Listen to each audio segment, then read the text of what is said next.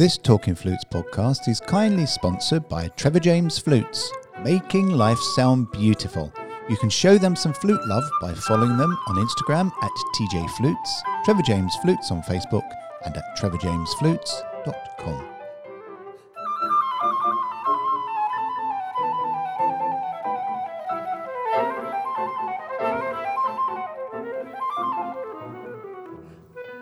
Hello and welcome to Talking Flutes with me, Claire Southworth, and I'm in Hove on the Sussex coast, and my partner in crime, John-Paul Wright, who's in Sevenoaks in Kent, and we're talking on Zoom. Hello, John-Paul. Hello, Claire. How are you this morning? I'm good, although it's very, very damp and very windy. Ditto here for a change. And you know, this must be the first time we've spoken, and it's wet down by the seaside. Yes, it is. We're getting storm after storm at the moment, but then it's the time of year. And thank you for the long introduction, because I was slurping on coffee at the same time, as you could probably see. I've just finished mine, unfortunately.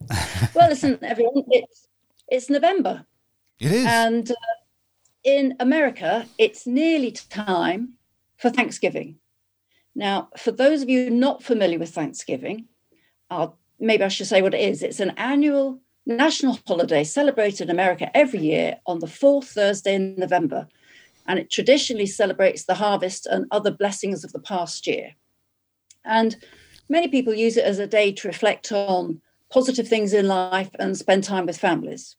So with that in mind, today's podcast is in the spirit of Thanksgiving. And John-Paul and I are going to talk about the people and events that we're thankful for in helping us achieve. So should I kick off, John-Paul? Yeah, you go for it. So when I was 11, my parents wanted me to take up the piano again, because I'd started with the piano by the age of 6, but it didn't go well. And I said, anything but piano. And they were saying, well, which instrument? And it was sort of like the next day I was walking down our road and I heard a flute. And I had not heard a flute before, but I just suddenly thought, that's my instrument. So I'm really thankful, because it could have been a trombone, or it could have been a double bass, or I could quite as easily have been influenced if I'd seen a golf competition. Now, that would have been a very different outcome. So whoever that flute player was, I'm truly thankful. Ah. You're good. Do you want my historical, my first one, shall I? Yeah. Right, I'm thankful to Mr. Jones at my school. Now, Mr. Jones asked at the end of the lesson, we'd just gone to, and in those days it was big school, so it was third year. So that equates to probably year 7, year 8, because we had primary school, middle school, and then big school.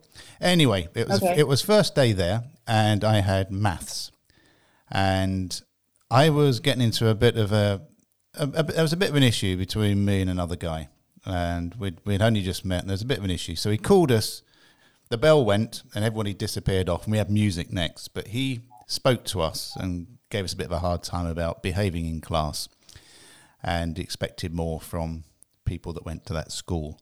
And he said if we carried on again, we would get detention, and letters would get sent home to parents. So we were late for our first music lesson. So both of us walked in. He actually Tim became my best mate, but that's another story. But we walked into the music room, and in those days, the music rooms were full of musical instruments, and all the lessons were free, and there were music teachers, peripatetic music teachers coming in, and you had a choice. You could play an instrument or not. And we went to the cupboard, because the cupboard was open, and my music teacher, Mr. Bullen, said, right, you're late, why are you late? And we told him, and he had a wry smile, and he said, we've got 2 here, haven't we? And he said, go and choose an instrument. Well, in the cupboard was 3 things. That was all that was left. And it was quite funny, because there was 2 battered tubas being humped around by these 2 little boys, and there was a trombone and people making really weird noises, a couple of screeching violins, and in the cupboard was this black thing that I later learnt was an oboe, a rather dirty looking flute, and some battered drumsticks. Anyway, Tim went, he chose the drumsticks because he jumped straight in and thought, I want to be a drummer. And it was between this black thing and this metal thing. So I ended up picking up the flute.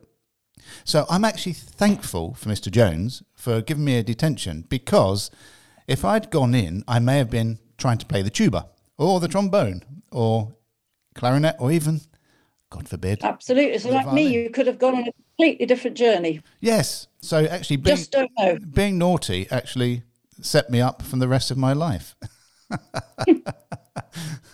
Now, when I was about 13, a very good friend of our family came by with a new girlfriend. And the new girlfriend happened to be a flutist. And she'd just left the Manchester College of Music.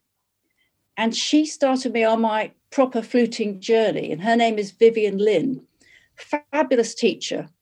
And it was thanks to her that I fell in love with flute playing. So there again is so much luck is involved to get to the right teacher that gets you enthused and gets you passionate about whatever it is you want to do. Oh, okay. Well, you're leading me along this journey, aren't you? Okay, my first teacher, Mr. Jim Hibbert, who lived in Hitchin in Hertfordshire. Yes. Hertfordshire. Yeah. Yes. And he was actually a clarinet player, but he'd come from the Royal Air Force. He left the Royal Air Force and he conducted the East Beds Youth Concert Band and then the Bedfordshire County Concert Symphonic Band. And he was my first teacher. But the thing was, he actually understood flute playing because he's a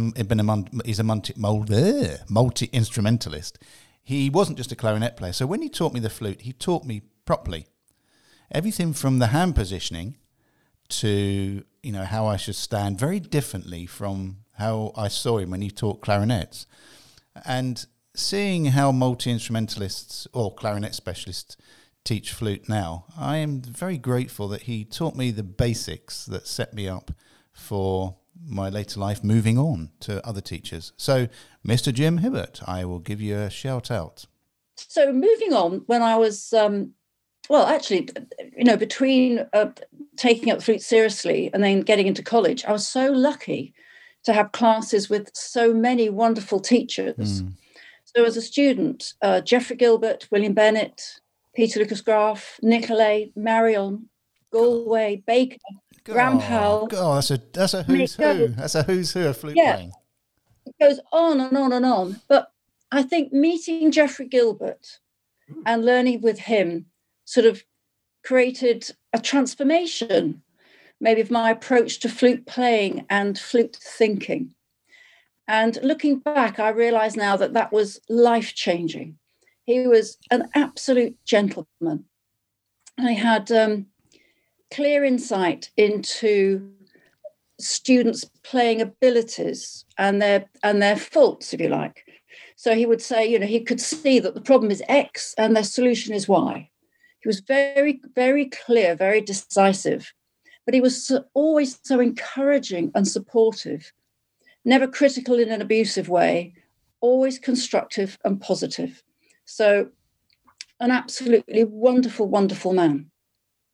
Did you ever meet him? Did you ever have lessons with him? No, sadly I didn't. But I've heard so much and read so much about the two guys, John Francis and Geoffrey Gilbert, around at that time, and how they sort of transformed not only the British flute playing, but the way of thinking. And there's so many players that the influence has sort of has gone on, hasn't it? Yes, it certainly has. Yeah. No, sadly I didn't. So my major one, I suppose the one that took me from being an arrogant flute player who thought he could play everything, was Jim Dower, the wonderful James Dower. I always remember, you know this story, I went into my first consultation with James in London, and he said, what are you going to play? And I said, the Ibert, first movement of the Ibert Concerto. And his partner was a pianist, so we played it, and he was sat in the chair and there was nothing, and he said at the end, how do you think that went? I said, well, went okay, didn't it? He said, if I was walking down a street and I heard you playing like that over the other side, I wouldn't cross over to see who you were. He said, oops. He said, if you're going to study, ouch. Yeah, he said, if you're going to study with me, you'll know that technique is one thing, but playing fast is another thing. He said, now I'll play the middle movement. I went, what? He said, now I'll play the middle movement and make the hairs on the back of my neck stand up. And I think that was the first time when somebody had actually said that music is not just a note. Music is about an emotion. And I'd played in orchestra, sort of youth orchestras and symphonic bands, but it made me realise I was only ever playing the note, the dot, the blob on the page. And Jim was the first one to make me realise that each blob created an emotion. And within that is all the different layers. So Jim Dower, bless him, he died very young, but I credit him with not only opening my eyes to the beauty of music, but also confirming that I can never play Bach and Mozart properly. Yes, it's interesting you mention Jim Dower, because my first experience of a flute course was the Canterbury Flute Course, the International Summer School. And there were two outstanding players as students on that course, Jim Dower and Colin Fleming. Oh, good grief. And so my first memory was of hearing these two and thinking what incredible players they were. So I can also say I'm very thankful to them because they fired my enthusiasm. And that sort of leads me on to my next story, because it's also connected to the International Summer School. And it's to do with William Bennett. And he loaned me his Almeida flute. Now, I was about to go to America for the National Flute Association's Young Artist Competition. And during the flute course was the 3 weeks before the NFA. And we'd decided I needed something better in terms of my flute. And so one afternoon, he shouted for me and said, come here, we've got some work to do. And he brought along his old battered briefcase. Those of you that know Wib know he has this big brown briefcase. Yes. And it's full of flutes and parts of flutes. And he just said, pick out the flute cases, put some flutes together and play, and I won't look. I thought, where's this going? I didn't know what this was about. So I just thought it was an odd flute lesson. So I put flutes together and I played for quite a long time, and he was listening with his eyes closed. And then suddenly he said, that's the one. And it was the Almeida. So I went to the States, I won the competition, and with Wib's Almeida flute. Obviously, luckily, we both played open G sharp because my very first flute I bought from him. I'm so grateful for that opportunity that he knew that I needed a better instrument, and he was willing to let me play through his flutes and pick one that worked. So fantastic. Okay, well, on the similar theme of an instrument, I am thankful to my parents, who we'll talk about first flutes later on, but who bought me a piccolo because I made the point that I'd like to have a piccolo. And, in those days, buying an instrument was a big investment to a family. And I think they'd gone to they'd found this thing that looked like a piccolo, and they purchased it. And I think it was a second-hand shop or a second-hand music shop or something. And they brought it home, and I was sort of totally transfixed with this little sort of evil twig, this little thing. And I would play on it, and then I decided to take it to the East Bedfordshire County Symphonic Band rehearsal. And as soon as I started playing it, realised that the C didn't sound like a C, the D didn't sound like a D. In fact, the whole instrument was completely out of tune in my ears, my young ears, compared to what we were playing. So it had to go away. Later in life, a friend of mine called Bob Parker, who's had a wonderful, wonderful ear, and I was showing him the piccolo and started playing it, and he said, do you know the problem you've got here is this is a D-flat piccolo? And at that time, I was playing a lot of old scores, and the flute parts were in D-flat, and the piccolo parts were in D-flat. So this piccolo, I no longer had to take it up a tone and move it up one tone and then change the key signature. I then just got this piccolo out, and it played in tune. So this one piccolo that my parents got from a junk shop, it was completely useless at that time, but later on in life, it was a lifesaver because moving it up a full tone and then changing the key signature just did my brain in. So, yeah, thank you to my parents for buying me a D-flat piccolo. Wonderful. Now, I'm going to thank the Royal Northern College of Music because they took a chance in giving me a job only a few years after leaving. And then I then had a wonderful 17 years as professor of flute there, a fabulous time. And during that time, I also started my first flute course. And the first one was in the Lake District at a place called Bassenthwaite Manor. A fabulous old house right on the lake. Bassenthwaite. Bassenthwaite. You have to say it in the north. You have to say it in a northern accent. I know. No, you don't. I come from the north. No. But anyway, I'm so thankful to my sister, Annie, and a friend from college, a clarinetist called Sebastiano Cipolla, because they offered to cook all the food for the course, because we didn't have kitchen staff. There was a big kitchen, but no staff. So it was about 30 students in total, 3 meals a day, and it wouldn't have been possible without their offer of help. So they bought all the food, cooked it all, and the food was fabulous. So that really helped me get started in terms of flute courses. And one person who deserves a really big shout out is Jonathan Miles, because he came each year to the flute course with a range of sheet music. And after I've forgotten how many, we maybe into our 3rd or 4th year. And he said to me, you should really run a course further south. And he really pushed me and he offered to do it for me. And as a result of that, Woldingham was born. And that became one of the most successful flute courses for over 20 years. And he took over all the administration of the course. All I had to do was sort of organize it, make timetables, teach and play. And so that was an incredible opportunity for me. The same moment in time during this Lake District course, Just Flutes had started their own publishing. And they offered to publish my first book because I had all these exercises I used on the flute course. And it was Rolf first, husband Rolf, who'd said, you must put those exercises into a book, otherwise everyone will steal them. So it was because he persuaded me that I should do it. And those exercises became flute aerobics. Following on came light aerobics, and after that, sequentials. So it's just a case of being in the right place at the right time. So great many thanks to Jonathan. He's been a tremendous support over the years, and a huge thanks to Rolf, because without his constant support, I'd never have taken up that opportunity. So it's been very fortuitous to be married to someone with a business mind and attitude. Yeah, Rolf certainly has that, doesn't he? Yep. Okay, on the same lines then, I'm going to give a shout out to the man, the flute playing legend that also smoked a pipe, Marcel Moyes, for convincing me that I could never be a world-class flute player. Oh dear.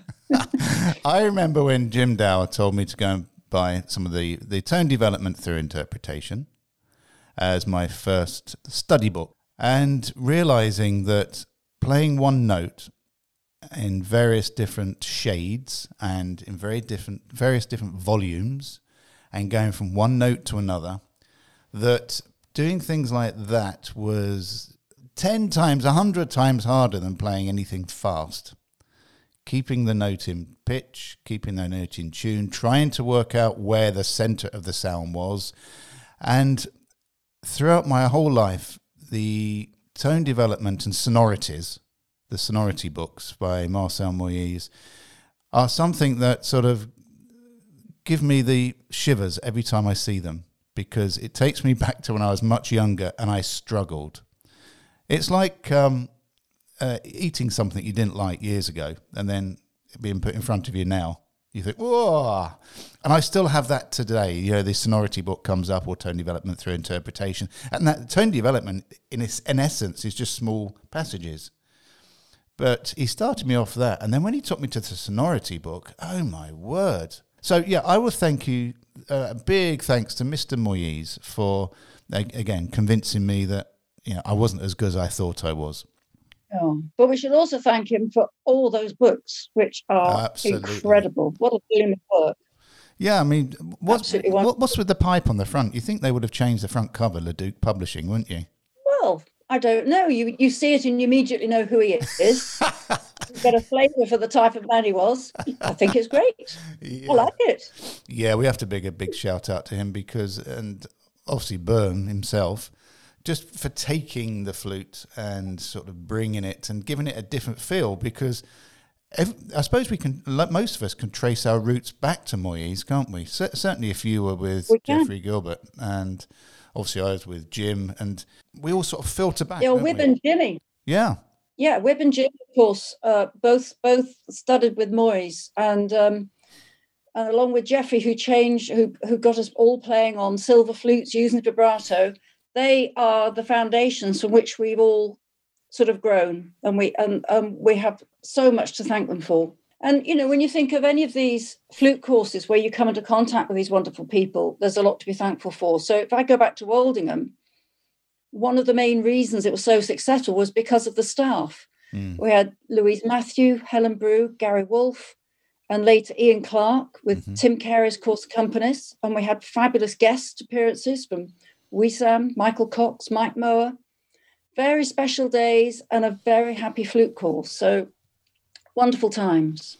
But also you did something very different with your course, didn't you? You introduced the saxophone side, which sort of intermingled with flutes to actually show flute players that there is life beyond classical. Absolutely. And for me, it was then someone else we should have a shout out to is when I actually met Andy Scott, because this is so funny because I used to teach him art of teaching at the Royal Northern College of Music. So I taught him how to play the flute, basically. And he came to class every week without fail. And he sat in the front row. He was very young and very eager. And then many years later, he came to Woldingham to help run the saxophone course with Rob Buckland. And through him, I met his wife, Lauren, a harpist. And that began a wonderful few years of chamber music concerts. And an added bonus was that they run the publishing company, Astute Music, and they asked me to be flute editor and to build up their flute music catalogue.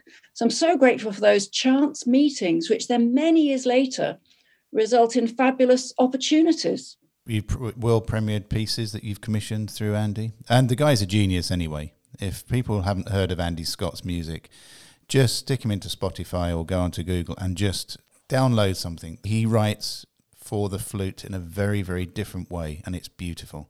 And he's a composer. He's so diverse. I mean, he one day he's writing for big band, next day he's writing for flute or for saxophone or for harp. I mean, it's so diverse. So he's certainly someone people should go and listen to. I was trying to think of other stories. I think I have to mention Baz Bell. Oh, blimey. Now, Baz Bell or Sebastian Bell. He used to live on Eel Pie Island, yes. In London, yeah, in the middle of the Thames. Yes. Now, in the year 2000, he was the head of woodwind at the Royal Academy of Music.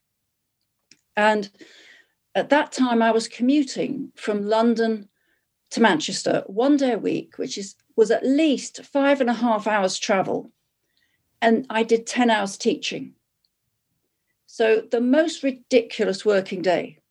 But I didn't have a choice. I could only offer one day by then because I had a young baby. But there were so many students. And the head of department just said, sort it out. There wasn't a lot of empathy at that particular time. I only wanted to do one day and do about 6 hours teaching, which was probably about right. So, I mean, it was, door to door, it was at least 3 hours, if not a bit longer. So anyway, I was doing this stupid day, leaving before 6 a.m. and getting home about 1 o'clock the next morning. Then one day, just before Christmas, Baz rang me and asked if I would be interested in teaching at the Royal Academy. So I thought long and hard about it for about 3 seconds and then said, yes, please. Thanks very much. Incredible opportunity. I mean, I was struggling so much with the travel to Manchester that this was incredible. And it was really hard to leave the Royal Northern College of Music because I'd been associated with it for 25 years. But the chance to teach at arguably the best conservatoire in the world was just too much to turn down. And it proved to be a great move. I loved my years there. And it took me under an hour to get there. So it was incredibly therapeutic to just do the one journey. So I'm so grateful for Baz, who also died quite some years ago, the most stunning of flute players and a really, really nice gentleman. Oh, absolutely. Absolutely. Thoroughly lovely guy. Well, I'm going to throw the obvious one in, one that all flute players should be grateful for, is Sir James, who took the flute into a different arena and really sort of made the flute popular. And to this day, he is still playing beautifully in his 80s. We are all in work because of Sir James Galway. Absolutely, yeah. He made the flute in the 70s the most popular instrument, not just to classical musicians, but to all people. He was top of the pops. He was top of the classical charts. He was, the man with the golden flute. He was on television, on radio, playing principal flute with Berlin Phil, with the London Symphony Orchestra, the best soloist you'd ever heard in your life. Absolutely, it was phenomenal. He was an absolute superstar, and still is. Yeah, I'm the first flute albums I ever bought was Showpieces and Magic Flute. Yes, me too.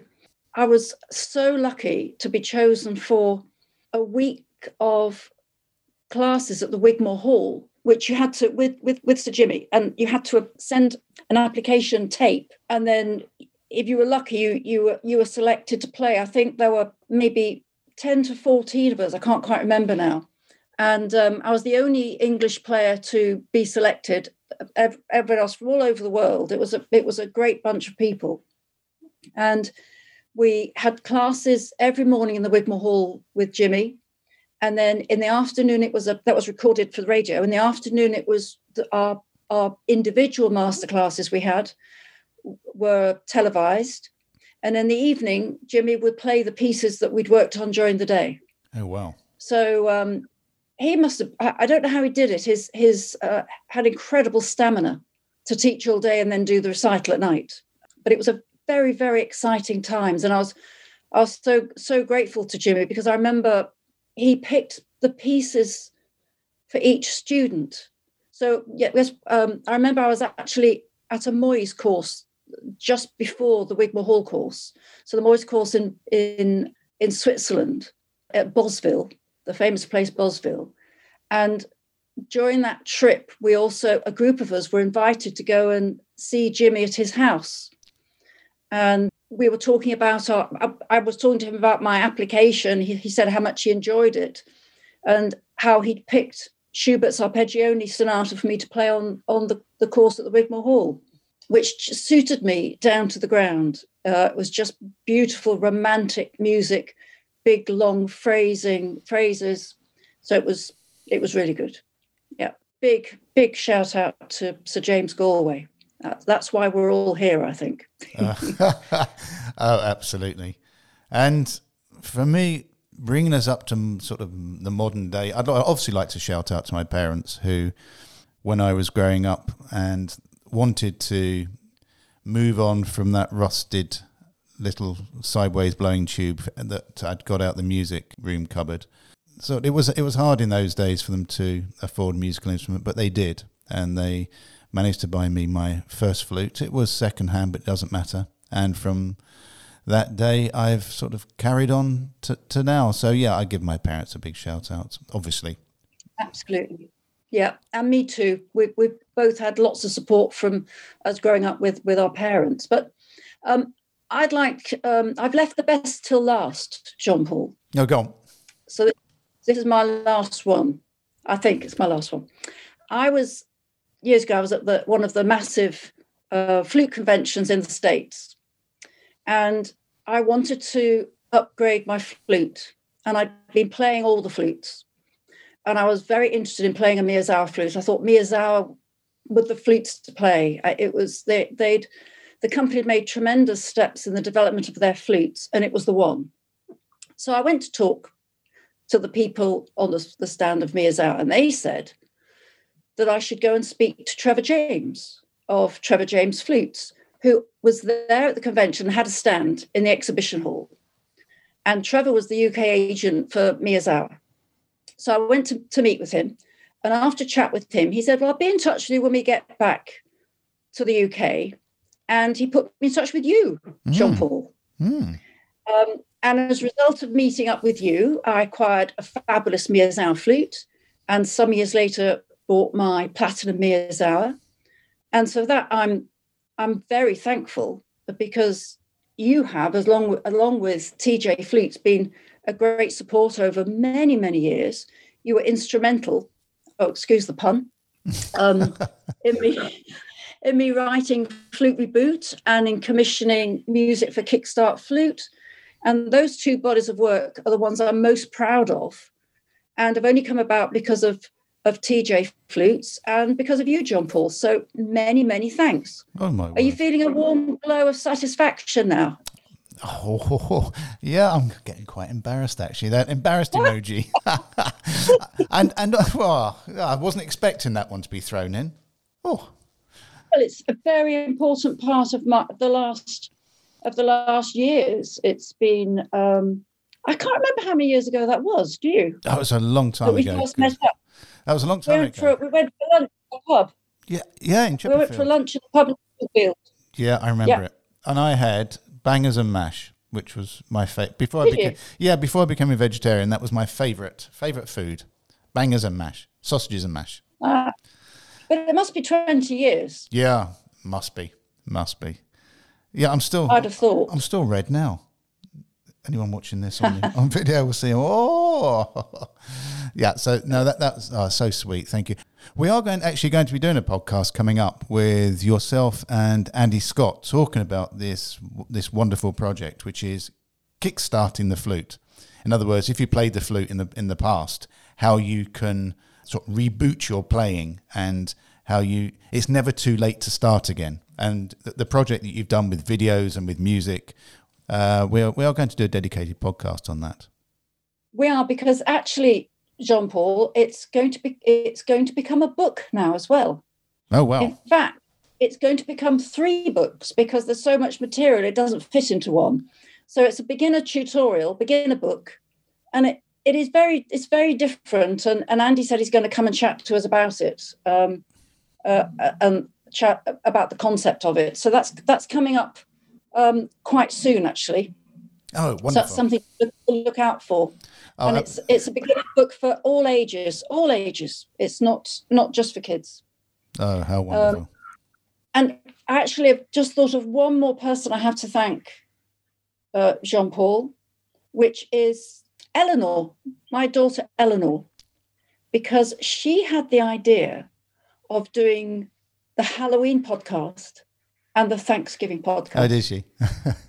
She's in PR, so you'd expect. Yes. And I was saying, what are we going to chat about? She said, well, Halloween, Thanksgiving. So I'm hoping that she's going to come up with some other really good ideas, because I think it's really good fun. Oh, it is. Celebrating Thanksgiving. Well, my last one is I'm thankful for everybody I've met on social media, either virtually or in person. My young kids at the time got me involved in signing up to things such as Instagram, Twitter, Facebook before they became popular, and hence I have their Twitter handle as @flute, which is the original @flute. And over the years, probably 10, 12 years, the friendship I've built up with people online, and also met them at conventions. And a lot of these have become sort of TJ Alto flute artists, or have become personal friends. And I would like to give a shout out to everybody I've met and everybody that I speak to on social media. And the great thing is the flute playing community is we accept that we're all individuals, we're all unique. And one day I am hoping that everyone will stop measuring themselves against other people and just be happy as themselves as musicians. So to all the flute players out there that I've ever had the privilege of meeting or the privilege of talking to, either virtually or on the telephone or through letter, because in those days we used to send letters, Claire, I am grateful to each and every one of you, because without you guys, I would have probably been in another industry. Well, that's a great way to end today's podcast, John Paul. It's just been great fun. It's been great fun thinking of all the things that have happened to us over the years that we can be grateful for and thankful for. So that's it for today. You can always contact us at flutepodcasts@gmail.com, and you can find us on our dedicated Facebook page, Talking Flutes, and using our various handles at Flute for Jean Paul and at Claire Flute for me on Twitter and Instagram. Have I missed anything out, Jean Paul? No. You can find on Instagram, I'm at TJ Flutes, and you're at Claire Flute. Yep, Claire without an I. Yes, it's Clare. Yes. So it's been great fun, Jean Paul. Thank you so much, and look for talking to you again soon. Yes, wishing you a great day. I hope the weather picks up, and and to all our friends in America or whoever around the world that is celebrating Thanksgiving, we wish you a beautiful day. And there's not been that much to celebrate during the past year because of COVID, but one day this will pass, and we will come back to what we hopefully will remember as normality. And so for everybody that's suffered it during this past year, we send our thoughts to you.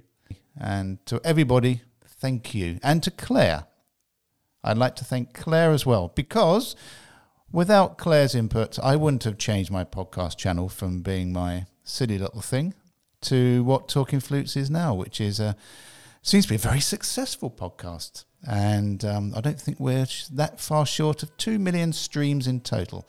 So without Claire's sensible input, we would not be where we are now at 136 or 137 podcasts. So a big shout out to Claire. Thank you, Claire. Thanks, John Paul, and thanks to all our listeners. And we'll talk again soon. Bye for now. Take care. Bye.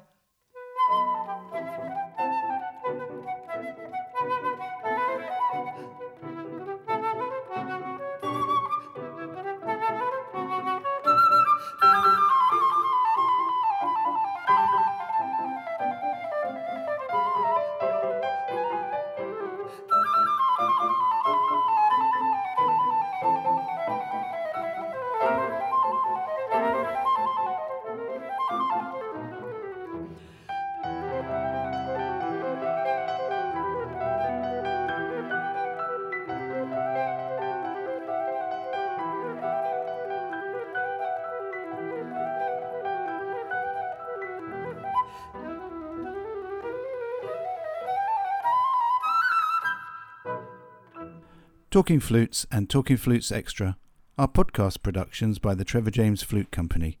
For more information, visit trevorjamesflutes.com.